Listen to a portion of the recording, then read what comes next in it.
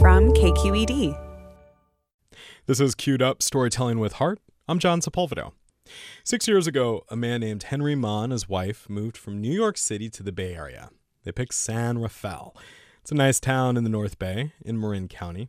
It was actually the perfect location between both of their jobs. So a couple years go by, this couple has 2 girls, and as the girls grow bigger and start school, Henry starts to notice something. Our daughter was the only Asian in the entire school of 72 kids.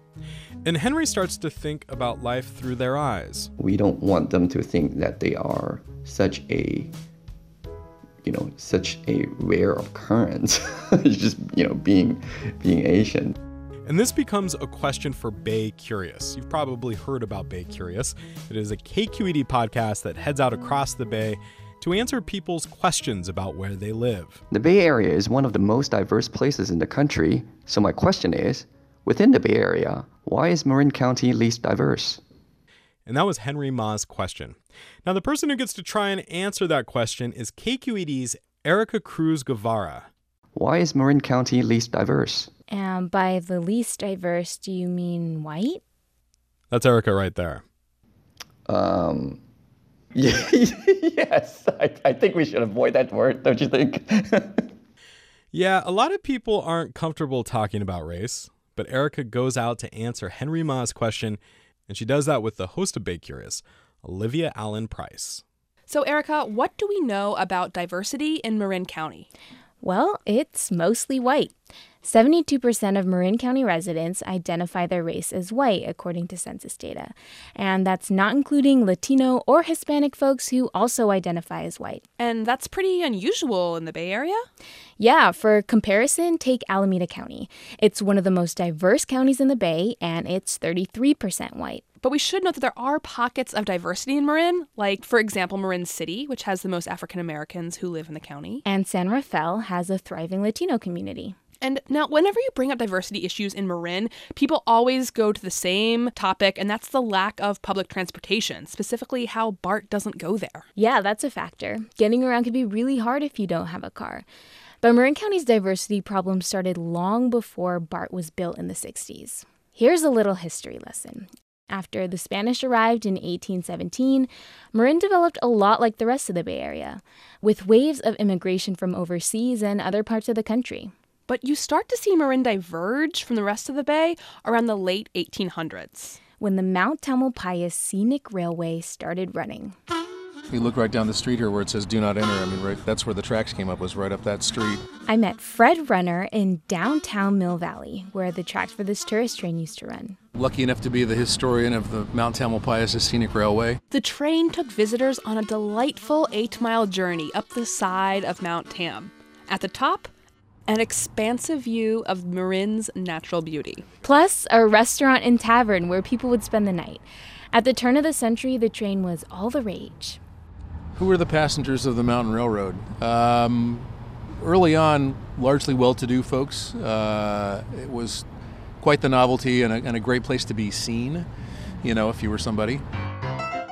But this railroad wasn't just for tourism. The people building the railway had an agenda. They wanted to preserve Marin's pristine wilderness. And they were largely successful.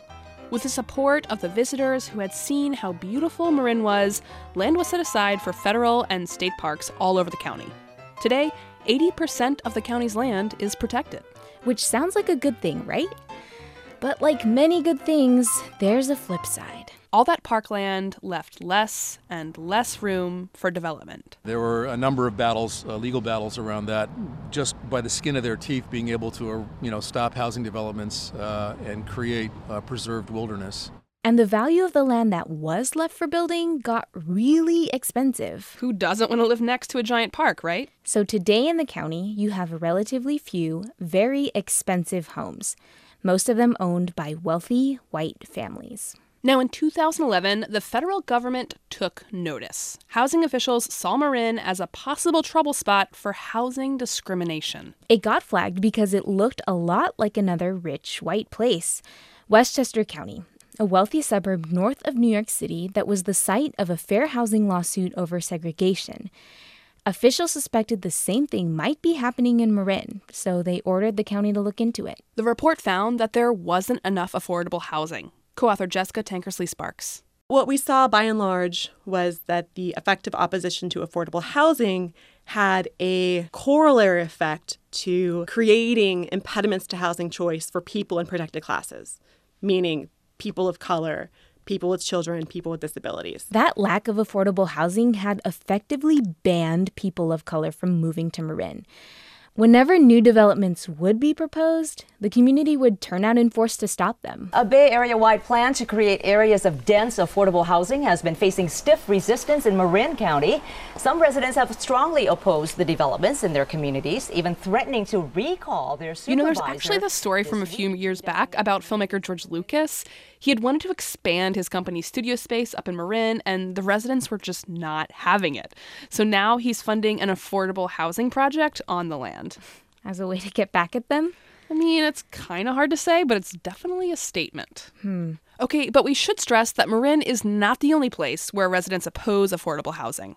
In Milford tonight, people fighting plans to put an affordable housing development in their neighborhood. Residents in a Grants Pass neighborhood outraged at a plan to build low-income apartments next door. Proposal to turn Manatee County's old jail into affordable housing is now facing opposition from several community leaders. The U.S. has a history of racially discriminatory housing policies. Lots of communities had restrictive covenants, which legally barred certain people from moving in. The same battles are still being fought today. But now you see it in the fight over affordable housing. Okay, but there are a lot of people of color who can afford to live in Marin. Why aren't they moving in? I was wondering that too. There's this idea that people of color don't live in Marin because they don't see people who look like them there. But it might be something else. I'm sort of reluctant to attribute that to sort of the warm fuzzies that people have about their own group as against concern about negative treatment by another group. That's Professor Maria Kreisen. She studies residential segregation and racial attitudes at the University of Illinois, Chicago. She says some people of color are thinking, I don't want to be treated with hostility. I don't want to be attacked verbally or physically. It comes from a long history of that for African Americans moving into white neighborhoods. I met a guy named John Young who was born and raised in Marin. He's African American, and he agrees that some people see Marin as a pretty white place. But he also says that life in Marin was pretty great. We didn't really have whites on this side, blacks. I didn't walk outside saying, oh, this is a racist place where I live at, and blah, blah, blah. In fact, he was reluctant to talk to me at all. I didn't want to be a part of an article that was going to say Marin is white and the usual narrative and I'm bitter because they didn't. I didn't want to be a part of that. I love the Marin City where I came from. But he also said he's familiar with driving while black in Marin County, and he's gotten pulled over more than his fair share. And there's this. How do I want to say? There was no baseline for social justice anywhere there, and even the language of social justice, social equity, fairness, equality, there was none of that nowhere present in Marin. John lives in Vallejo now because he couldn't afford to stay. But if he could move back, he would. John says there are people still out there trying to change things in Marin, including white people. So there was probably a lot more to this than our listener Henry expected, huh? A lot more than I expected too. I went back to tell him what I found. And I guess based on your adventures all over Marin, it affirms a question, right? You understand where the question comes from. If I see another Asian in my neighborhood, I also do a double take, and I actually would want to talk to that person. And my wife says, "No, you're getting to become a bit creepy."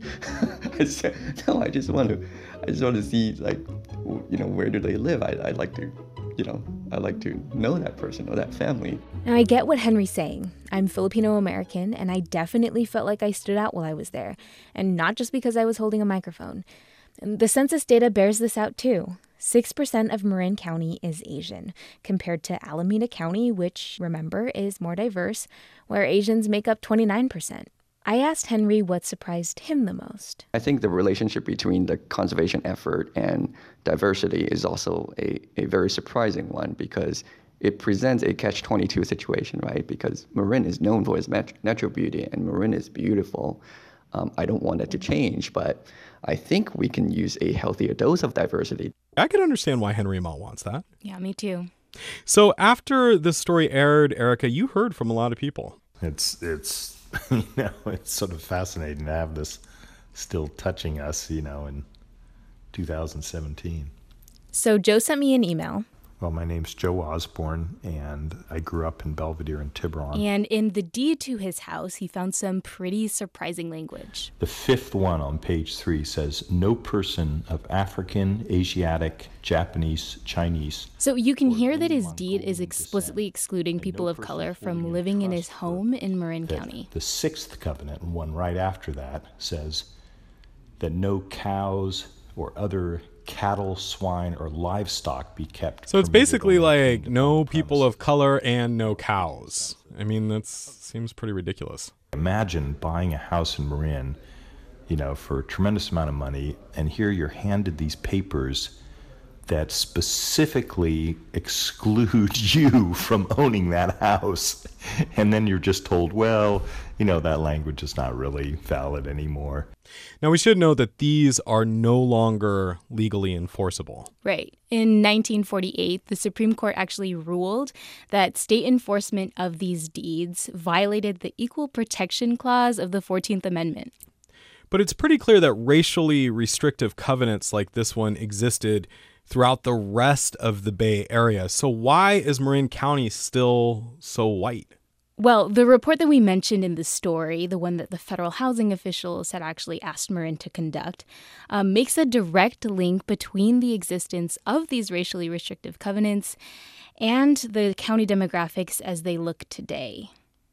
So even though these covenants were no longer legally enforceable, they had pretty much already done their job, at least here in Marin County. Yeah, exactly. So, for example, the report specifically points to the way that Marin City has the largest population of Black people in Marin County.